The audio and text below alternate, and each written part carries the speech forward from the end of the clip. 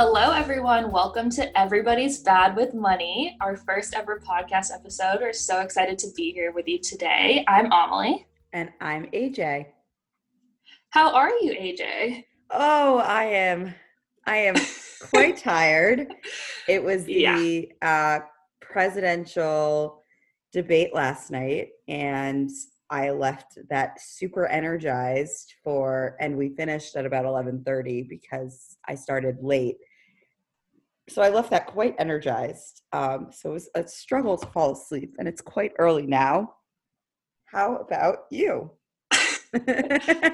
I certainly second that. I am absolutely exhausted, but I also have this like crazy manic energy because I'm really excited to be here. So we'll see what plays out. It's also storming here in Boston. I have kind of like a mini hurricane going on outside. So, I think it's just the universe responding to the debate last night. Like, here you go. Here's some more like. This is how I feel. This is how I feel about the debate last night. I'm going to give you I'm going to give Boston a hurricane. Exactly. Might as well just throw it in there. No, I'm doing pretty well overall. Definitely tired. I have a lot of like weird health stuff going on right now. I don't think I've actually filled you in on that stuff, but and maybe that's another podcast, like just talking about money and health. I think that would be awesome to go through. Certainly something I've dealt with, but yeah, it's going to affect my finances. So yeah. I read a really crazy stat that I wanted to actually talk about in the course last night. That it was about 1/5 of adults had major unexpected medical bills to pay in the prior year, and 1/4 of adults skipped necessary medical care in 2018 because they were unable to afford the cost. Oh my God. That is 1/4 of adults. And I've been there. I've done that. Yeah. Oh, haven't we all, I think. Yeah, luckily I can afford at least like the down payments, and I mean I can afford it. It's just I'm gonna have to, crunch some numbers and make it work with my budget.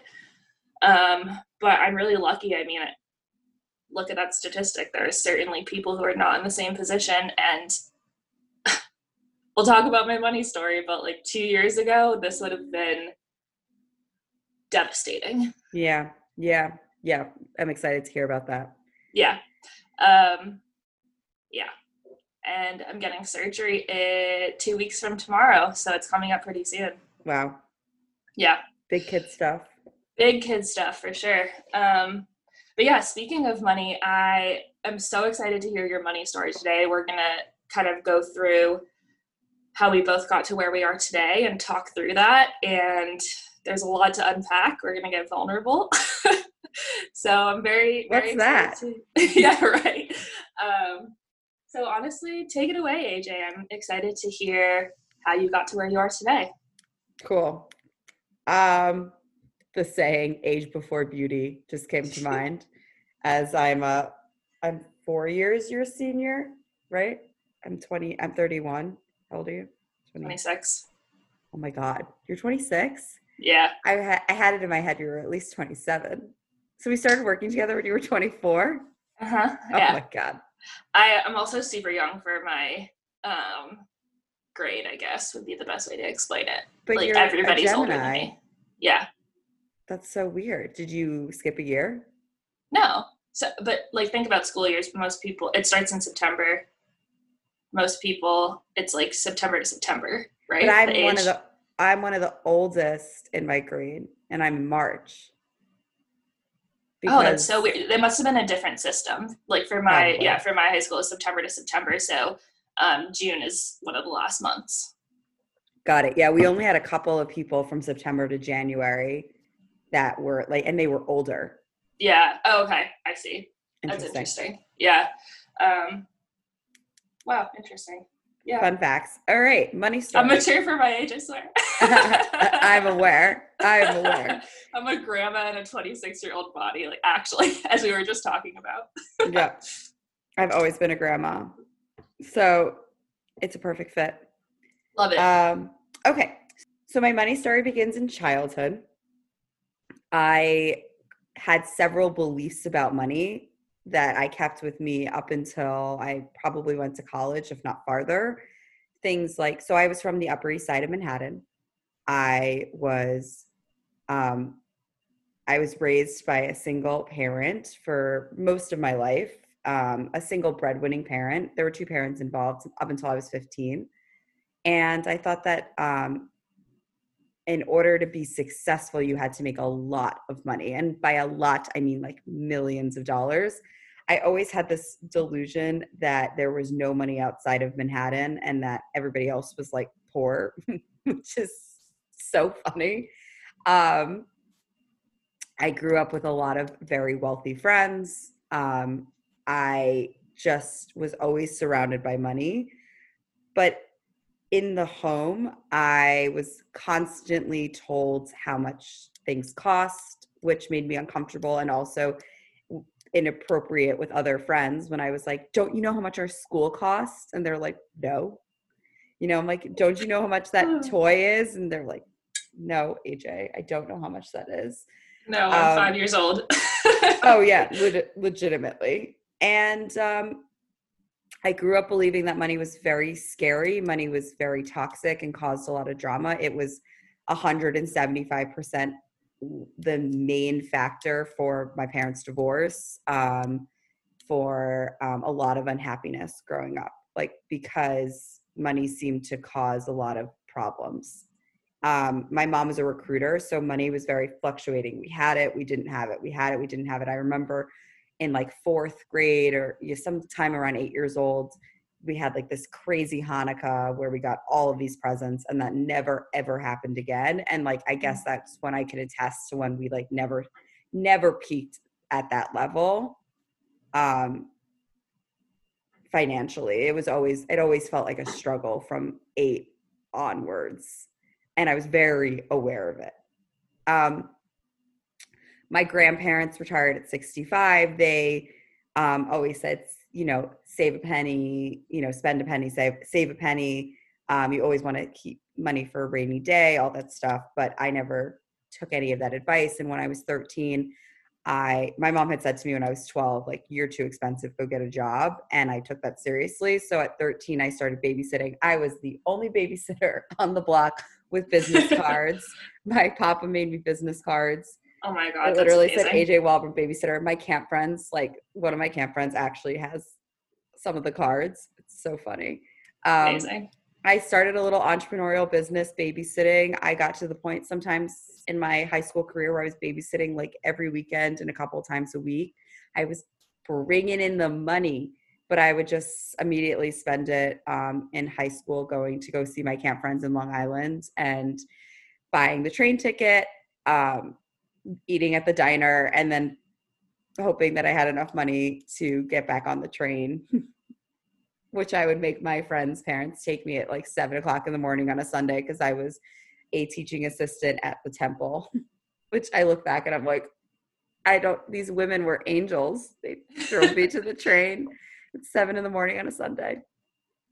That was basically my entire high school experience of just going to Long Island, being with my friends, and not really getting involved in that city scene, not getting involved in that and the partying that was happening until like probably my second semester of my senior year of high school.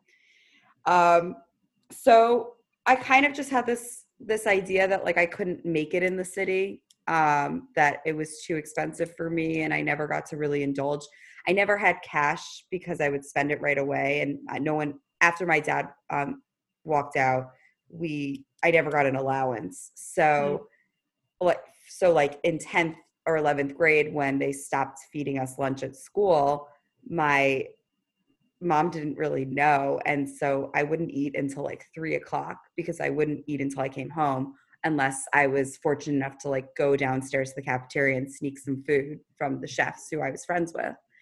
And that was kind of how I literally survived high school, which is so horrible to think about when you're learning so much and processing so much, and you you're not feeding yourself, on top of body dysmorphia, on top of like eating disorders that Oh naturally yeah. occur in, Everything that comes with high school.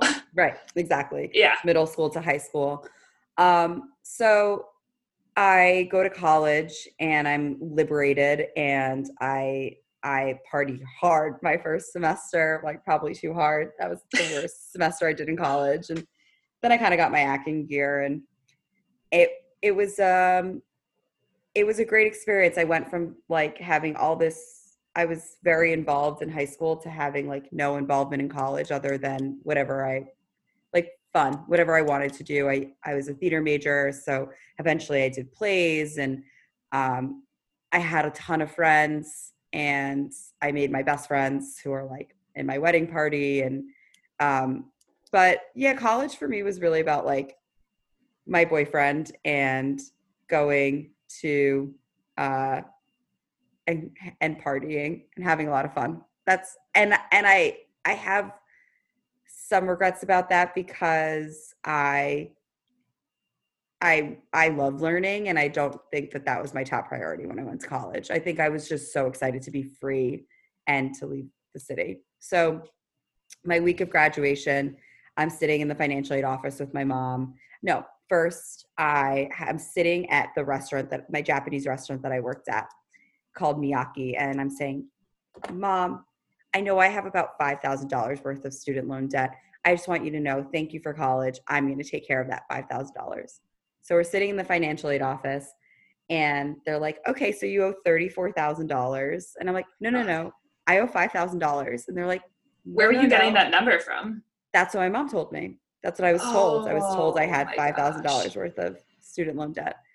Did she Um, sit you down when you were, like thinking of going to college and kind of go through what college costs with you, or what was the message there? the message was, go.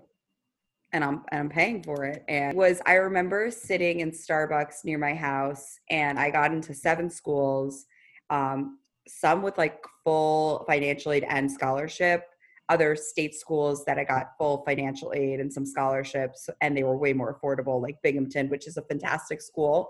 Mm-hmm. And I was just like, I was most excited to go to Ithaca, and they have the best theater program in the Northeast. And she was like, great, you're going there. Like, cool. And so she always seemed to make it work. And so it just wasn't really a thought. Um, and I was devastated by the student loans. And at that point, because I had in her mind said I would take over it, she just kind of was like, sorry, like, have fun. And Yeah. so, and someone made a really good point. It's like such a surmountable amount of debt. You're like, I don't even know what that looks like. And then like, if someone's, they're like, is that a car? Is that like a house? Like, what is $34,000? Yeah, that's a good way to look at it, Yeah, I honestly. thought that was really funny. And so What is that? thirty-four I guess thousand it's I guess dollars it's is a like a car. It's nice a really car. nice car. Yeah, It's like yeah. a Lexus. Yeah. Yeah. Yeah. So it's like not even the lowest model of a Tesla, but maybe almost a Tesla, the Great. lowest model. So I I start waitressing, as all future actors or wannabe actors do. And Did you go back to New York? I went back to New York. I was living at home. My goal was to get out of my house Mm-hmm. immediately. So I Good started goal. waitressing. I remember I had 3 envelopes, and that's how I would save. Because I made cash. So I Mm. would take the 3 envelopes. So I remember I was going to Israel. So one was for Israel. One was for like future apartment, and then the other was for God knows what. And At least you had the mentality of saving. I mean, that's step yeah, one. I had lived in London in college for 6 months, and I was living on $150 a week, which was 75 pounds. And um, I learned then how to budget. And it was actually so funny. The happiest time of my entire life was living in London. Hmm. and I lived off of nothing. Like I would have to go to Tesco, and I'd bring my backpack, like my traveling backpack, and I'd pack up all my stuff for the week and a half. And I just lived I didn't get coffees. I didn't do anything extravagant. And I just had like the greatest time of my life. Um, so I, um, so I started waitressing, and I really not resented it at first, but I kind of made it seem like a joke. Like I was just like, oh, this is my like whatever job. This is my like passing job. Like I'm not really a waitress. And then I realized one day that I was there like 60 hours a week, and I was just not showing up. And I decided to like stop doing that and to really take my job seriously and learn the menu ins and out. And there was this huge transformation within a few months, and everybody noticed it. And and you could tell because I started making more money and getting more shift opportunities. And so then I started feeling really confident, and then I started partying because I'd never done that city party thing. And I would go out like almost every single night. I never wanted to be home. I was drinking every single day, like heavily drinking every single day. And it was really fun. And then my body was like, enough. You literally can't do this anymore. And my legs were starting to swell every day, up to my knees. And then one day I had like, they called it a panic attack and acid reflux, where like my heart was like on fire, and I went to the hospital, and they were like, you're having a panic attack or whatever. My body like could not handle. Right. I couldn't hack it. Like I wasn't a cool girl. Like I couldn't hack going out and partying like that. I can barely handle one day a week. Don't worry. Yeah. I mean now, oh my God. Yeah. So, well, I'm still pretty good at holding my own, but it was insane. And I was living on being 22. Like I was living on the youth of it. And you were able to afford that lifestyle? Oh yeah. I was making like $65,000 a year in cash. Wow. Like that's that was really good. I didn't have to pay tax yet. Right. Because all of it was cash. Yeah. Right. Forewarning. So I go to, and with my best friend Madison, who we went to Ithaca together, but we became best friends in London, and we're both just like, we love to travel, and we're like, I'm miserable. And she's like, I'm miserable. And she's like, our two friends had gone to Thailand to teach. And we're like, what if we backpack through Asia? Which is like kind of radical, because I don't know anybody who in our demographic, in our friend group, who were doing stuff like that, but we both were just like, let's go do it.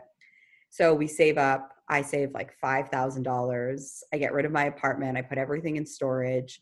And we take Air China, or Southern Air China, to Asia. And I mean, I cried the entire way there. I was so depressed. I left my IRS, I left taxes for 2011, and I was entering into 2012. This was October 26th. It was the day before Hurricane Sandy. And if we had left 2 days later, we would have never gone. One, because you couldn't get out of New York, and two, because we would have like taken that as a sign that we shouldn't have left because of how bad Hurricane Sandy was. Right. So we're on the plane. I'm crying the whole time. I'm like, I left, a credit card. I left student loan debt. I left IRS debt. And I was just like, I have to get out of here and figure out who I am and what I value. And God, it was the best decision of my life, but it was so dumb in a financial sense. So we backpacked through Asia. I bust through another credit card. We went to 9 countries. I started realizing that people with significantly less than I had were significantly happier. And I was like, something about the way I was raised is making me feel a certain way about my life. And it's not correct, and it's not true.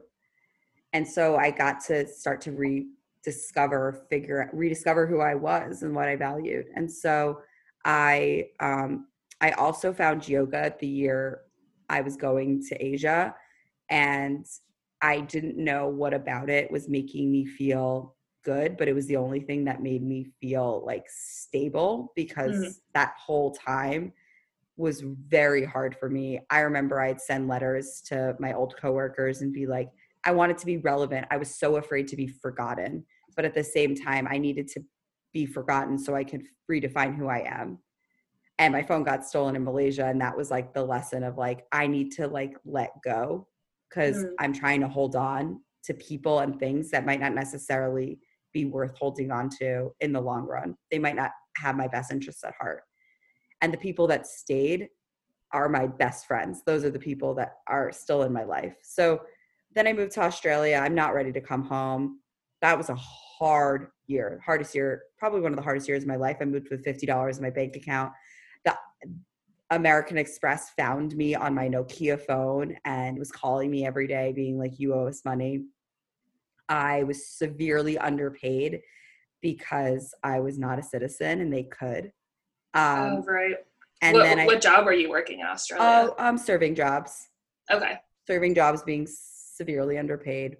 I walked away from a job. This guy was so toxic and such an alcoholic. And then he owed me like $600 and he accused me of stealing. And I didn't have any rights to fight him because I Oh, wasn't a citizen. It was like that. Like there's a million stories that I'll get into in the future about my experience in Australia and how many lessons I learned. But I started my teacher training. I also learned in Australia how to open up my heart and receive unconditional love.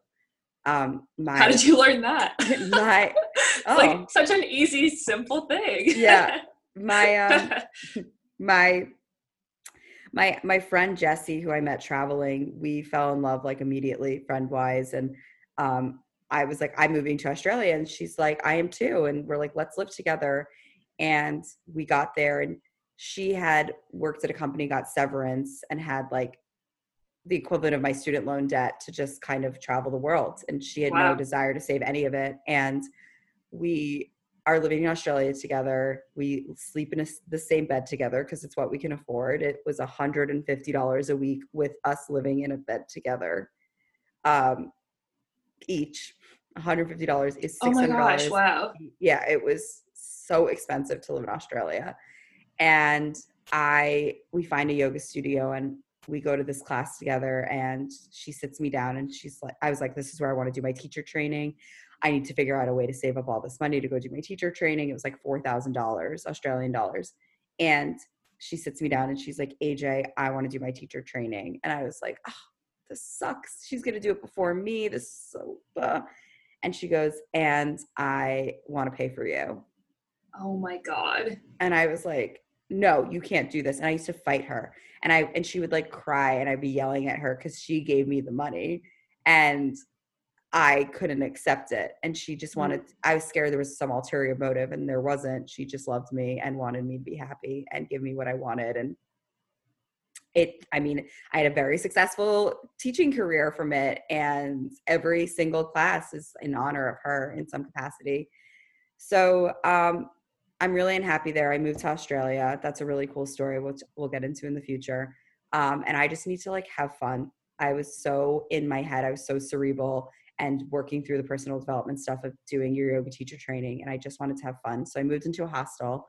I remember the first 3 days I was there, I didn't speak to anybody. I was In just, Australia? yeah, no, in New Zealand. I was Oh, just okay. so like scared. And then I started making friends. I met this guy in the hostel who became my friend and then my boyfriend. And um, I met this group of friends and I thought everything was great. We were having a ton of fun. We all decided to move in together. It ended up being not the right thing. I wanted to like get my life in order. That was like my whole goal. I was 25, turning 26. I wanted to feel like I wanted to get my life in order. Or I guess I was 24, turning 25. Yeah. And I they wanted to party. And so it was just a clash. So my sister got married. My sister got engaged, and so I knew that was kind of the cutoff of when I needed to come home. And so I moved back home. And at this point, I have $10,000 in credit card debt. I haven't touched my taxes. You're supposed to file your taxes. I hadn't touched my taxes since 2011. It's now 2015. I have no job. I decide I'm going to full-time teach yoga, and I'm going to make that happen. So I moved back home. My student loans haven't been touched, and I'm living with my mom. And I am like, I'm going to go do teaching yoga full-time. And I did it. Like, I was able to find enough work. It took a lot of time, but I wasn't making enough money. So I worked for my mom for a bit. That was really unhealthy. So I said, okay, I need to go. I stopped working for her, and then I realized I couldn't pay rent anymore. Luckily, I was living in my sister's apartment. Not luckily, I started owing my sister money. So she kicks me out in like February because she's living in Houston. She's coming home. She gets pregnant. And so this is like a year has gone by, a year and a half has gone by of me being home. I've gone to Brazil. I've gone to Portugal, Denmark. I'm still living that, like, I can make this work life. And finally, I just have this moment of like, I can't live like this anymore. My grandparents are getting older. I need to go visit them. My friends are starting to get married. My friends are starting to get engaged. I want to be part of this. My highest value is my friends and family. So I need to make a change, and no one's going to fix my problems. I had this big epiphany that I was living for somebody to fix my problems. I was waiting for a $60,000 check to come in the mail, and it was never going to come. And so I reached out to my aunt, like maybe like a month or two later, and I was like, please help me. And it wasn't really until 6 months later, I was like, okay, I'm ready. Can you hold my hand while I call debt collectors? Can you help me create a budget? And so that was the Why start did of the you call budget. her? Oh, she's just brilliant. And she is in charge of my grandparents' finances. Oh, okay. And she's made an incredible life for herself. And I just respect the hell out of her. So I just knew, I knew that the foundation of my family was not going to be able to help me with my finances. My mom, my dad, my sister, nobody was going to be able to help me get my finances in order. So I just needed somebody in the family, but outside, and she was who I knew. And so I start tackling the finances, and in tandem, I had been single dating in New York City, and the last boyfriend before guy I was dating before my fiance, it was a horrible relationship, had my heart broken, but it was the heartbreak that got me to start taking my own life seriously. And I was like, wow, I'm never doing that again. That sucked. And so in tandem with getting my finances in order, I also was healing my relationship with love and wanting to be seen and valued and heard, and be with somebody who saw that I was undervaluing myself and lift me up instead of bring me down. And so it was like about 5 to 6 months of doing all that work, getting my finances in order, that a friend swooped in and was like, I have an apartment that you can live in rent free for 5 months. Wow. So that helped me chunk a huge chunk of the debt. And then Brett came into my life, and it was, as soon as we connected, it was a done deal. And within 2 weeks, I was telling him my financial situation, not the details, but that I was in a lot of debt. I was paying off the debt because I wasn't planning on having this be a problem for our future and our kids. And he was like, cool. So I do budgeting and forecasts for a living. I have an MBA and a Of course he background does. in budgeting and accounting, and I can help you. And so once, like 6 weeks into our relationship, when I told him all the debt, he sat down with me, revamped my gorgeous budget, and turned it into what it is today, which is what I use with my coaching clients and my course participants. And he was kind of your first financial coach. He was my first financial coach, absolutely. And we sat down every month and went over the financials, and slowly but surely, the credit card debt's gone. The student loan debt's back in repayment. The family's back in repayment. The tax debt is gone. All the bad debts are gone. I don't have a debt mindset. I have an emergency fund. I moved to DC to be with Brett, and I have financial stability in a way that I didn't even know was possible. It's completely changed my nervous system. It changes the way that I interact with the world. I get to live in my highest values. I get to be there for all of my friends' worst and best times in their life. I'm present. I'm more present. I cannot emphasize how much depression and anxiety was caused by money and how little that affects me now. It's unbelievable. I fully second that. So much so that I want to teach everybody else how to get their finances in order. I think it's really my act of feminism, highest act of feminism, is to empower women to get their finances in order and be self-sufficient and not have to worry and be in fear of where their money's coming from or who's in control of their money. So that is a brief 31-year analysis of my life. And yeah, thank you for listening. Absolutely. Thank you for sharing. I mean, there's just so many lessons there, and it was a brief overview, and we'll certainly unpack it more as time comes along, because we could probably spend an hour talking about each of those individual sections, at least. Easily. Yeah, so I'd love to hear yours, even though I know it, but I want our viewers to hear your amazing money story and where you've gone and where you've come from. And absolutely. Yeah, and honestly, as we've learned, the more we talk, the more we learn about each other. So who knows, maybe you'll learn something new that I haven't told you. All right, my money story. Oh boy. I'll start with childhood as well. I guess that makes chronological sense. But I was actually born in France. And this is important to the story, my parents come from two completely different backgrounds. My dad grew up in France. His parents were very modest. My grandparents actually grew up in France during World War II. So definitely a tough time to be a child. My grandma was homeless during World War II. Just a lot of trauma going along with that. And then I think trauma relating to money, because when you've gone through something that horrible and you know what it is to live in like complete scarcity, I think subconsciously and consciously, you never want that to happen again. So what their money mentality was just save always. Don't spend money, save for, in case something like that ever happens again, which totally makes sense. But I think they took it a little bit too far at times and were living in fear, and really passed that down to my dad. Yeah. How could you not when of course. Yeah, absolutely. And I definitely reaped some of the benefits of that because they saved a ton of money and were super generous with me. But I did I feel that mentality of fear from them, and I sometimes feel it from my dad as well. On the other hand, my mom grew up extremely wealthy in California. Her grandpa started his own company, like from scratch, a canning company in California. And he was friends with like really ritzy people. One of his really good friends was Walt Disney, actually, which is so insane. And she grew up going on extravagant vacations and feeling like she could spend anything that she wanted and that money was plentiful, just not feeling worried about money at all. I think so. Her grandpa was super wealthy, but then her parents were kind of living off of his money.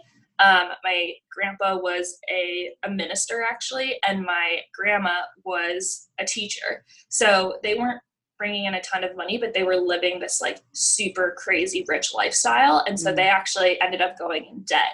And I think my great grandpa was the one who would like kind of bail them out, and they were getting money from him. So my mom grew up with this duality of having super wealthy grandparents, but then her parents being in debt. And I think she kind of heard them fighting about money and still got the message that you can spend whatever you wanted. So my parents came together. Yeah. With these like curious, was there a like you're marrying out of your class kind of mentality from your mom's family, or no? No, definitely not. Because I think my family was just so excited that she was marrying somebody French. I think that was like the excitement there. They were like, oh, he's foreign and he's like handsome and he speaks French. And my grandma's highest value is like intellect, I guess I would say. She wasn't the most emotional person, and was a English teacher, English professor at a community college, and like really cared about knowledge and like culture. So I think her daughter marrying somebody French was like, oh, that's bringing culture to our family. Cool. That's awesome. And also at that point, like my grandparents and my dad were super middle class. Like they had money. They lived in a pretty nice house in France. Actually, they like made a living for themselves. My grandpa in France was a painter, and then my grandma was a secretary, but they just saved so much money that they were able to create a really good life for their kids. So luckily they kind of turned that trauma around and like made the best of it, honestly. Yeah. And were able to give me and my other cousins and siblings money, which is incredible considering where they came from. So that's a little bit of my family background. And then I ended up moving to the US when I was 8 years old. We moved to Massachusetts, and I grew up in a super, super wealthy town in Massachusetts. We actually moved to the town that my aunt lived in. My mom has an identical twin sister. Super nice town. And my mom wanted to move there to give us a good education, which we certainly got. But I grew up in like a pretty modest house in that town. And similar to you, I had insanely wealthy friends. I remember in high school, I was playing volleyball with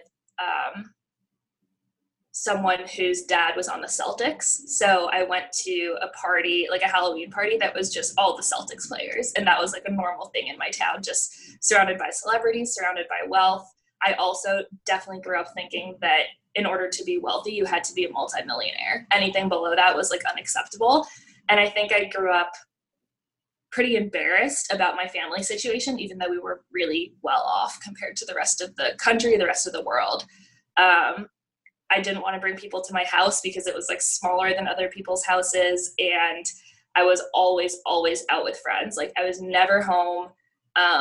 I didn't have the closest relationship with my parents. Like we wouldn't fight, but I wouldn't really tell them where I was going or tell them much about my life. I think they like really wanted to know, but I was so wrapped up in the like wealthy New England culture, and I wanted to be a part of that so badly that I just like merged into that, I think. And I felt a ton of pressure to do well for myself, and I would constantly feel stressed out about my future. Like I'm not the type of person who really thinks about the past. I'm very, very future minded. Like I'm always thinking about the future. And I think I really learned that growing up in a town. That's so interesting because you're more just, spoiler alert, but you're more predisposed to anxiety, right? Yes. And I'm more predisposed to depression. And yep. I'm a very past oriented. It makes total sense. I think all the lessons are in the past, and I want to go in which I think is important. And I've learned to look at my past through therapy and coaching and all this stuff. But it's super uncomfortable for me. Like I don't like going back there. I like to plan for the future. It's exciting to me. Like I like making plans and figuring out where I'm going to be. And honestly, the lesson is to just be in the present, which is really tough, but currently learning that, just staying present. Definitely one of the toughest lessons. But yeah, so after high school, I went to college, and my parents really never gave me a talk about what college would cost. The message for me was go to whatever college you want to go to. We'll pay for it. You won't come out of college with any debt, which I'm so grateful for. But I was never, told what college costs. Like I had no idea how expensive it was. I didn't apply to any state schools because I wanted to go away from home. I applied to, I think, like 15 schools because nobody was really helping me decide what I wanted. And I had no idea. I was all over the place. So I was applying to schools in California, Colorado, New England. And I had this mentality in my head that I wanted to get as far away as possible. Where I ended up going it's not that far. Not that far, no. Well, also 15 colleges is insane. I applied to 15 colleges, and then my mom applied me to 3 behind my back. So I applied to 18 colleges, which is an insane amount of colleges that both of us applied to. Like that's not normal. And 15 might not even be the number. That's like what I'm remembering, but it easily could have been more. I just remember like blindly, manically applying to colleges, just being like, I don't know where I want to go. And the more colleges I applied to, the more options I will have, which is true. But I think I think throughout the like applying to college process, I started to realize that if I like actually going far away from home was kind of scary, and not being able to be in driving distance from home was kind of scary. So where I ended up going was the University of Vermont, which was probably like a 3.5 hour drive. So it still felt like I was, you know, far enough away from my family and far enough away from home to become the person I wanted to be. But I didn't have to get on a plane to go home. And it was truly the best decision I've ever made in my life. One of those decisions that completely shaped who I am today. And I really believe that the universe was telling me, like, you have to go here. This is where you're meant to be. And yeah, in college, I was kind of opened up to a world outside of my small town, which I think happens to a lot of people. And I started to realize that not everybody had grown up like I did. Not everybody had grown up with wealth. There were a lot of people at UVM who were from Vermont and could only go to that school because that's all that they could afford. And it started to really open my eyes to how other people lived. At the same time, I do think that there's like this draw to Vermont by a lot of different types of people. And there were still some super wealthy people who went to Vermont and ended up being my friends. So I did kind of like attracts like. Yeah, of course. You know, just fried boots and flannels all day. But I definitely attracted those people. My college roommate and I spent, I think it was like $5,000 or $6,000 each in the first semester, and not even on food. Like, we had a meal plan, we had everything we needed. We just spent it on sweaters and shoes. That's so and like much money. So much money. Yeah, it's insane. And the only reason I had that money is because my grandparents in France had given me like a lump sum when I turned 18 because they were able to save a ton of money. And you didn't value it. I didn't value it. And it's so hard looking back and realizing, like, thinking about all the struggle that they went through to save that money for me, and me spending it on dumb shit. Yeah. I mean, it is what it is. And like, I needed to do that in order to learn the lessons that I did and like be the person that I am today. But it's really tough to think about. It really is. Yeah.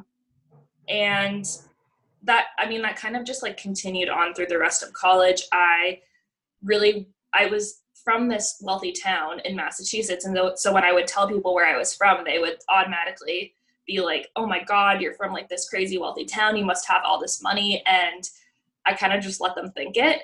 I like wouldn't correct them. And I'd seen how my friends had lived growing up. So it's pretty easy for me to kind of think that I was from that world, even though I mean, my family was pretty well off, but like my mom's a teacher, you know, like we weren't raking in the dough like the other people were. We were living pretty modestly. We definitely got whatever we wanted growing up. And there was never any talk about money, never any talk about savings. Like, I would get birthday money and I would spend it immediately. I didn't have a savings account until I started working with you when I was 24. Like, that is insane, you know? Wow. Yeah. Wow. Yeah. I didn't realize that. Yeah, no, nothing. Like maybe a couple $100s here and there just to make myself feel like I had done something. Yeah. And then I would, of course, end up spending that money. But in college, I had some of my grandparents' money, and then I had a debit card that I would spend money on, but it was linked to my parents' account. So I kind of just assumed that they would refill it when it would hit zero. And they were paying my rent in Burlington.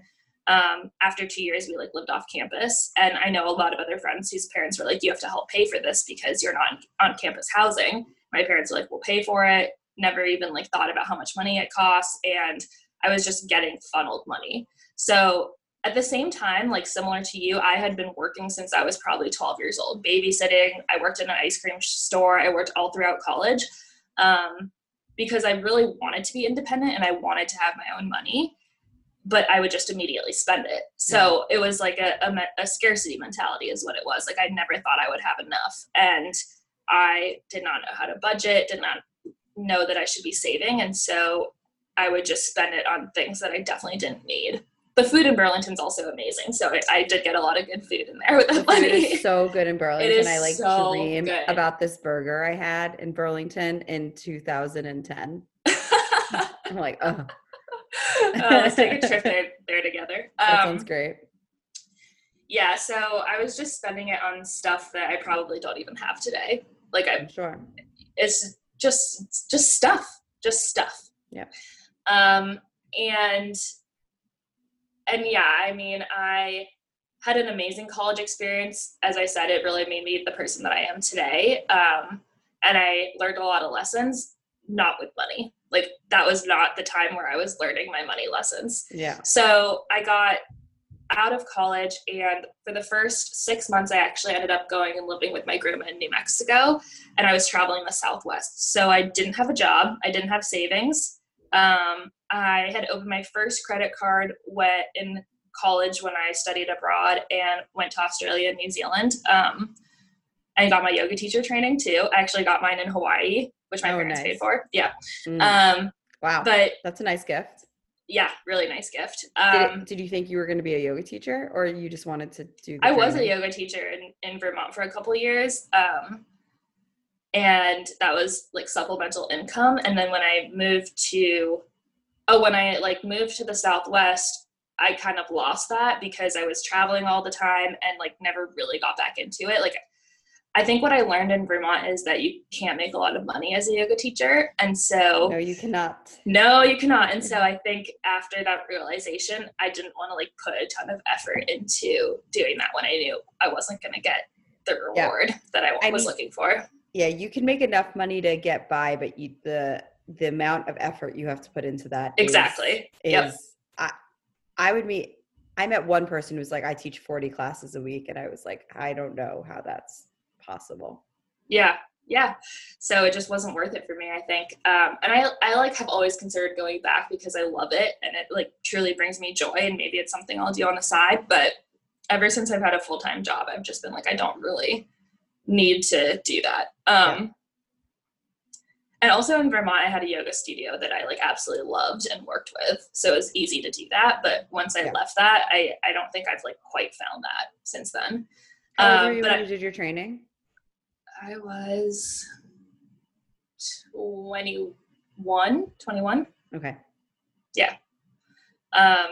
Although, to be honest, like it wasn't the best experience of my life. I think I didn't pick the right studio. I met some amazing people, but it was interestingly like really focused on looks and your body instead of like the actual discipline of yoga. Like we never really talked about anything important related to yoga. That's horrifying. And that's a whole other conversation. That makes me so angry on my insides. Like I'm awake now because that makes me so angry. Like that. And then you went and taught people yoga. Yep. I do have to say though that, so when my senior year of college, I taught a course as my senior thesis.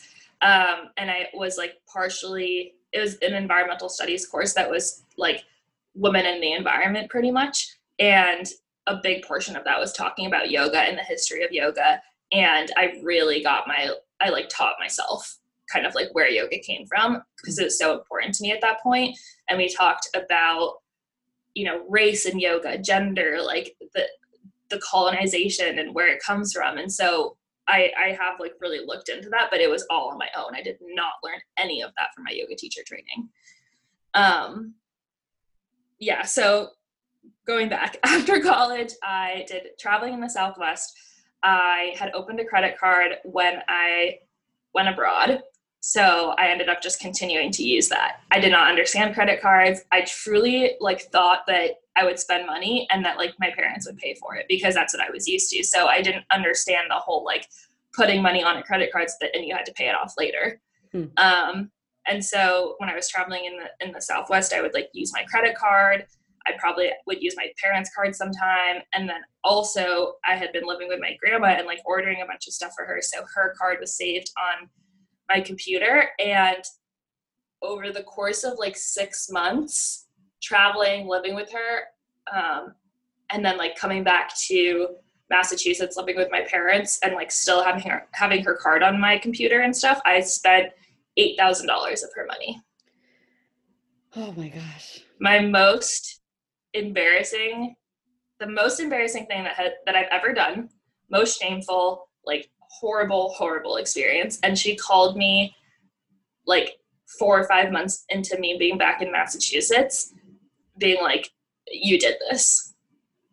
How did you find out? AJ.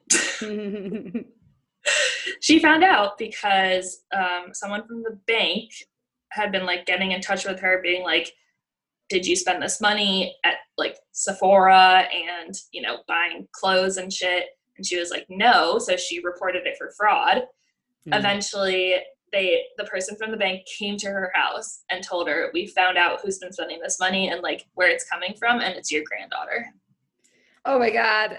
It's like a movie.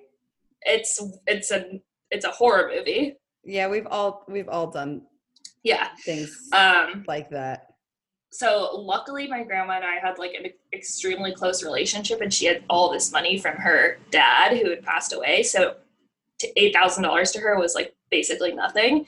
And she immediately forgave me. And she could tell that I was so distraught over it and was like beating myself up so badly.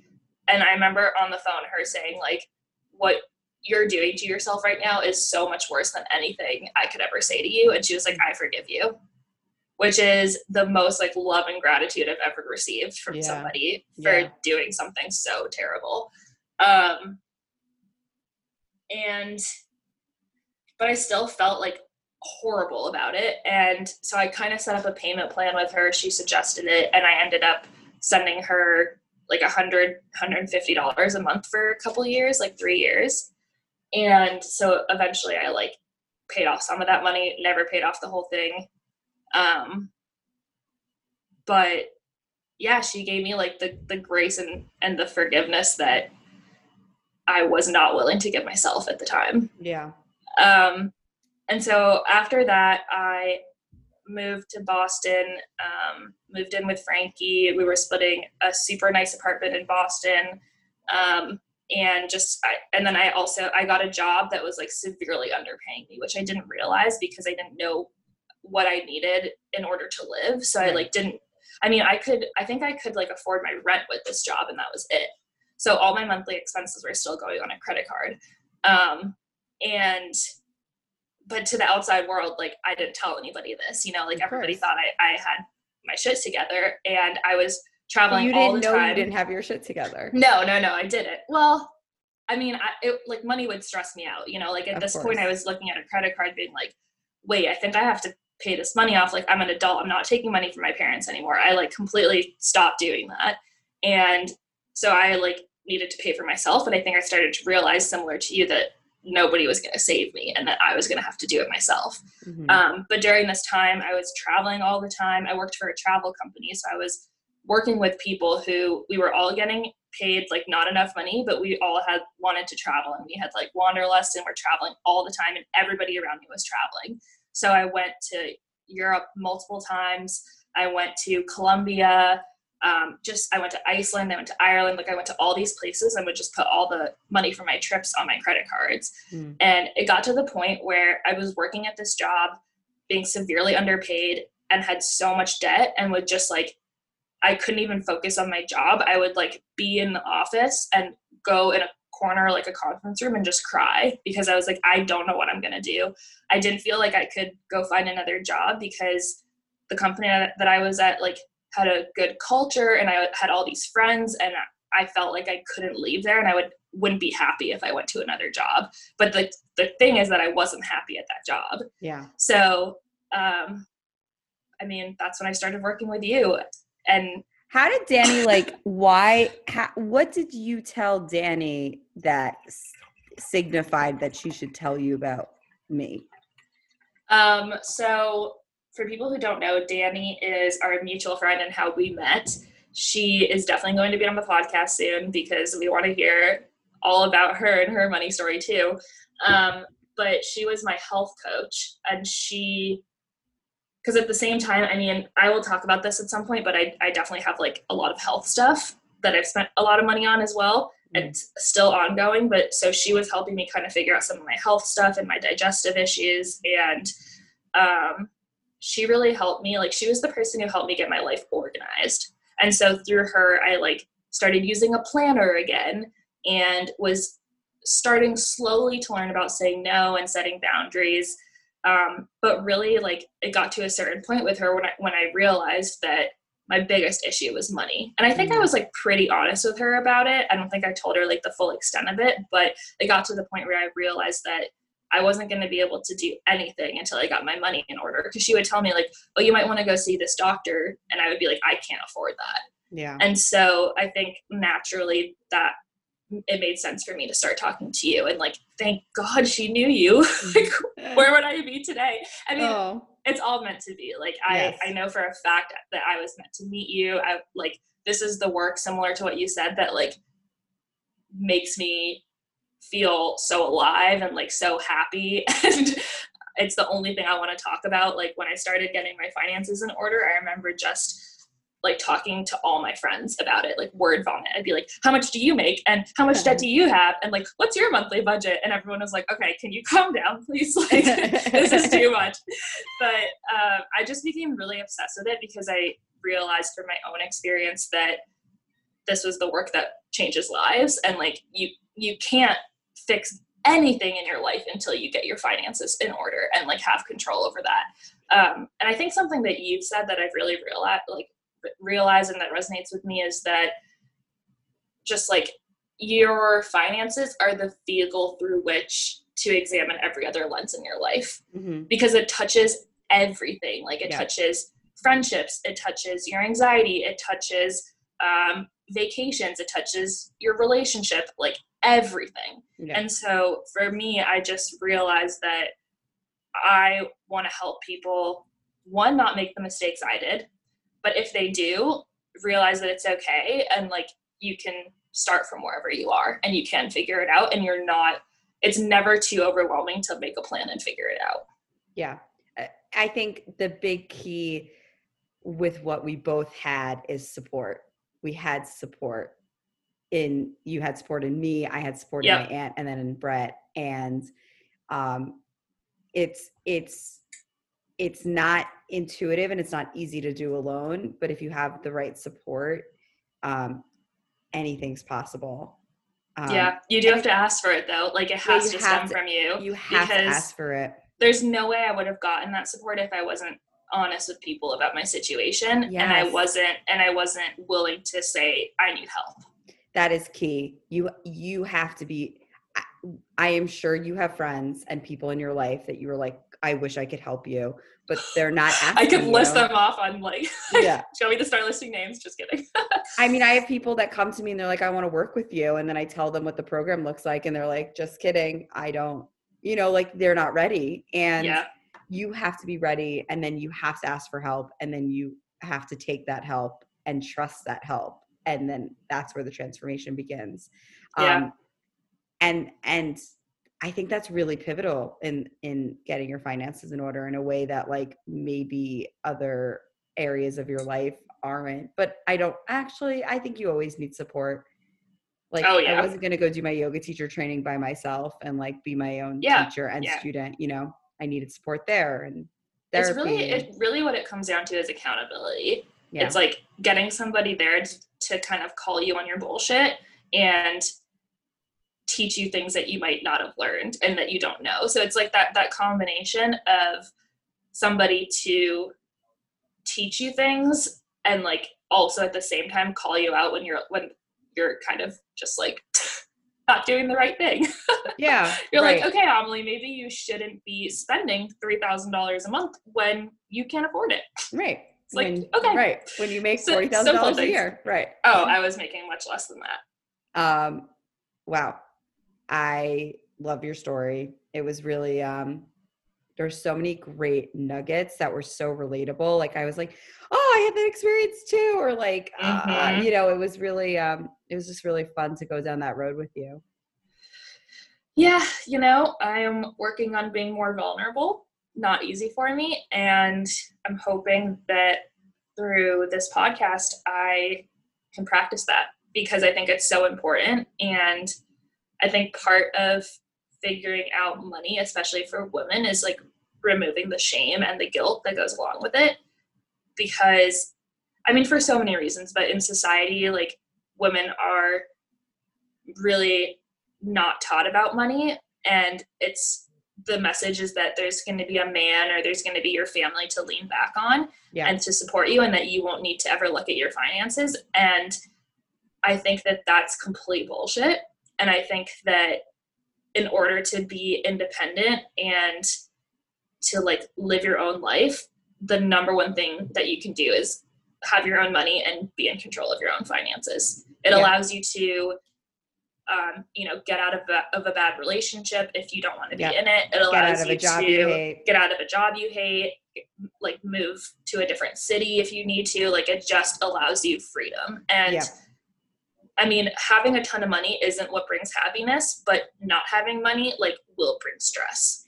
So it's like finding that middle ground. Yeah. It's about, we spend a lot of time projecting outwards, like collectively we're like, I don't feel supported. I don't feel protected. I don't feel safe.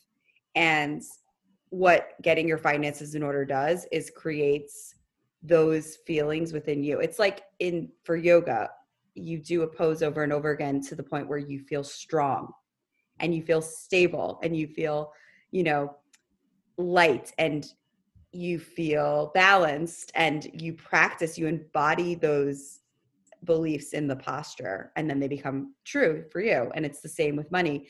You build stability, you build support, you build structure for yourself. You create a system that is literally nurturing you over and over and over and over again. And it yields results that you couldn't even fathom, such as better relationships, which is the biggest thing I'm most passionate about in getting your finances in order. You're not reliant on anybody else, so you get to just be with them.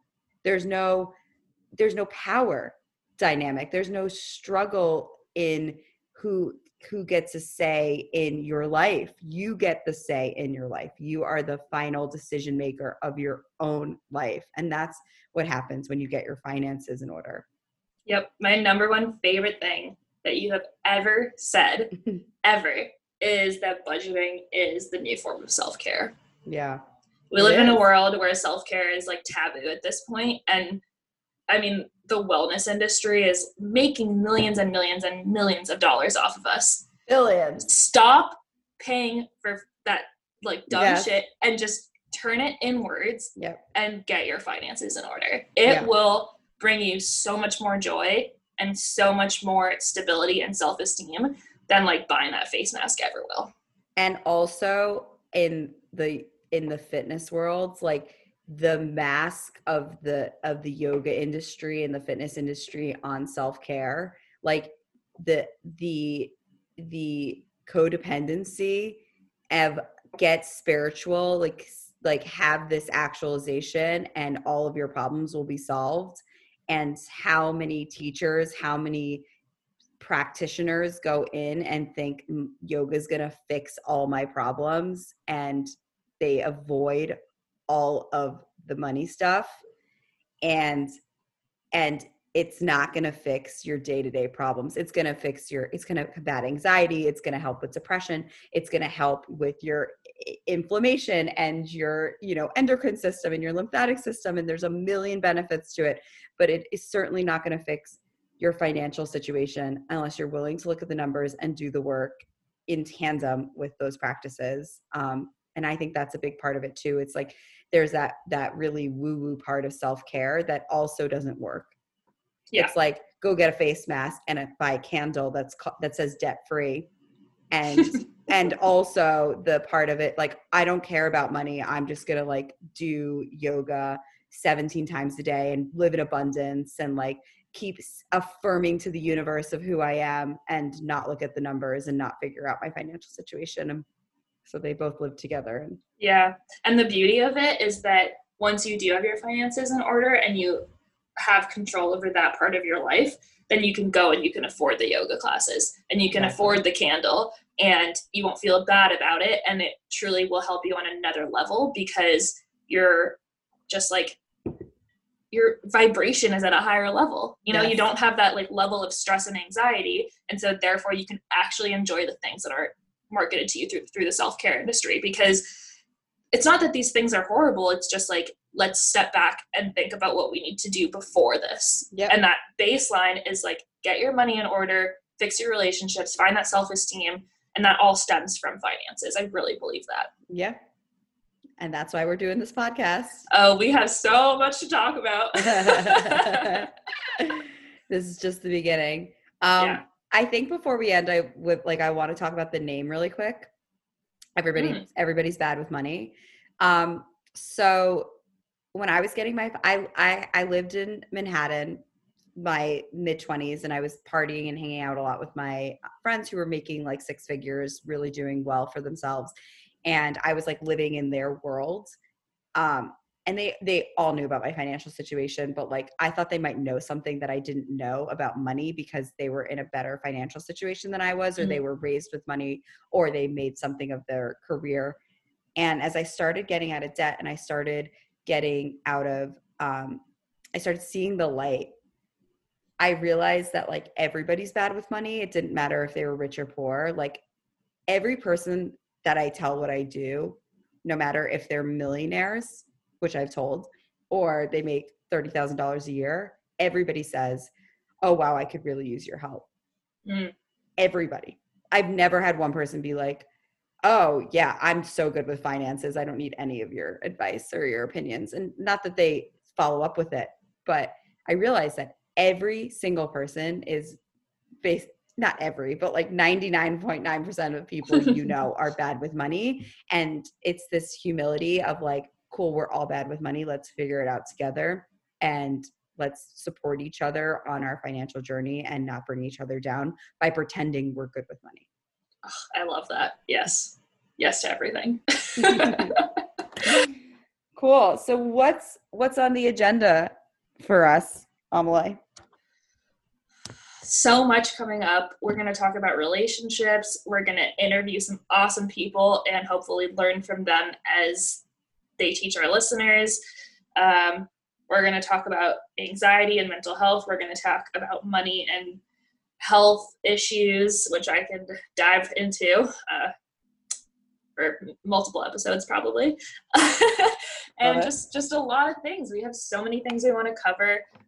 Money really touches everything. So we're going to cover a lot of different things. We're both like, we love the wellness world. So we're going to talk about self-care. We're going to talk about yoga some more, I'm sure, and working out and how that relates to money, and just so much. I could go on, but so much. Those are some brief snippets of what we'll be discussing. Yeah, cool. Amazing. So amazing. We want to end every episode by talking about a couple of things that we're grateful for a lot of reasons. I think gratitude is really the antidote to so many things. And I think having that attitude of gratitude really allows you to see past your stress and anxiety and past, the things that might be stressing you out in your life. Anything to add to that before we dive into it? Yeah. As you said, gratitude is I believe the antidote to depression and anxiety. I think it's like, but I don't think gratitude is intuitive. I think that there are steps that have to be taken before you have gratitude, which is that you need to acknowledge and recognize the lesson or the thing that was troubling you or making you happy. And then you need to do some investigating and figure out, like, is that a pattern in your life? Has that happened before? Is this something reoccurring? And then you need to acknowledge if it's something you need to let go of or something you need to keep. So if it's something bad that's happened, is it worth fighting the fight? Is it worth going into battle over this thing? Or is it something that you're actually meant to let go? And then you can kind of surrender and be like, I allow myself to receive the gifts of this lesson, be it the lesson was to let go or the lesson was to fight. And from there, then you can practice gratitude, which is thank God for this experience that happened that enabled me to do X, Y, and Z. So I think that it's key. So Amelie and I both firmly believe this in our value system, that gratitude is the antidote. And so it's important sometimes that we like go back, and I'm excited to do that, where we kind of work through how we got to gratitude. Yeah. It's a process. It's a process. It's a system. And it's because I'm sure all of you are exhausted of false positivity. And I'm exhausted. We're not about that on this podcast. No. We're not trying to make you believe something that isn't true or give you the impression that we feel something that isn't authentic. So be saying that, okay, 3 things that I'm grateful for. So the first one is I'm grateful for you. I'm super grateful for the openness in our relationship and this new stage from client to co-podcast hosts to, venturing into business together. It's so wonderful to have a teammate as I'm growing my budgeting course and my business. And I feel super honored that you want to continue working with me in this new capacity. So that's one.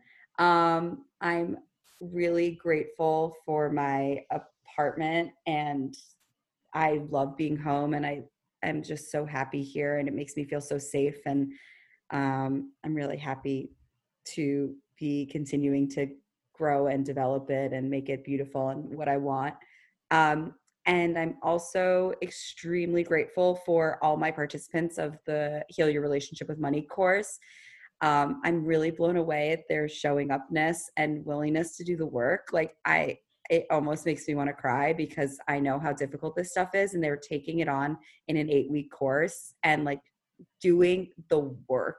And it's so inspiring, and I'm so grateful that I get to be witness to their transformation. Amazing. Cool. Let's see. I definitely have to copy you. I'm so grateful for you. I'm also going to cry. There will be crying on this podcast. I think not in my wildest dreams could I have imagined meeting somebody like you who could support me so well as a coach, and then also support me in building the career of my dreams and talking about something that is so important to me. So thank you. I'm so grateful. I'm really grateful for my heating pad. I use it every single day. I sleep with it. It is a game changer for my body.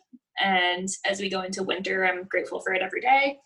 And I am grateful for nature. This past weekend, I went to the Berkshires and I was able to do some hiking and just kind of get out of the city. And it made me really realize how important that is to me and how it just gives me new perspective, and how nature is super resilient even when we humans are not. Wow. That's a good end note. Yes. On that note, thank you everyone for tuning in.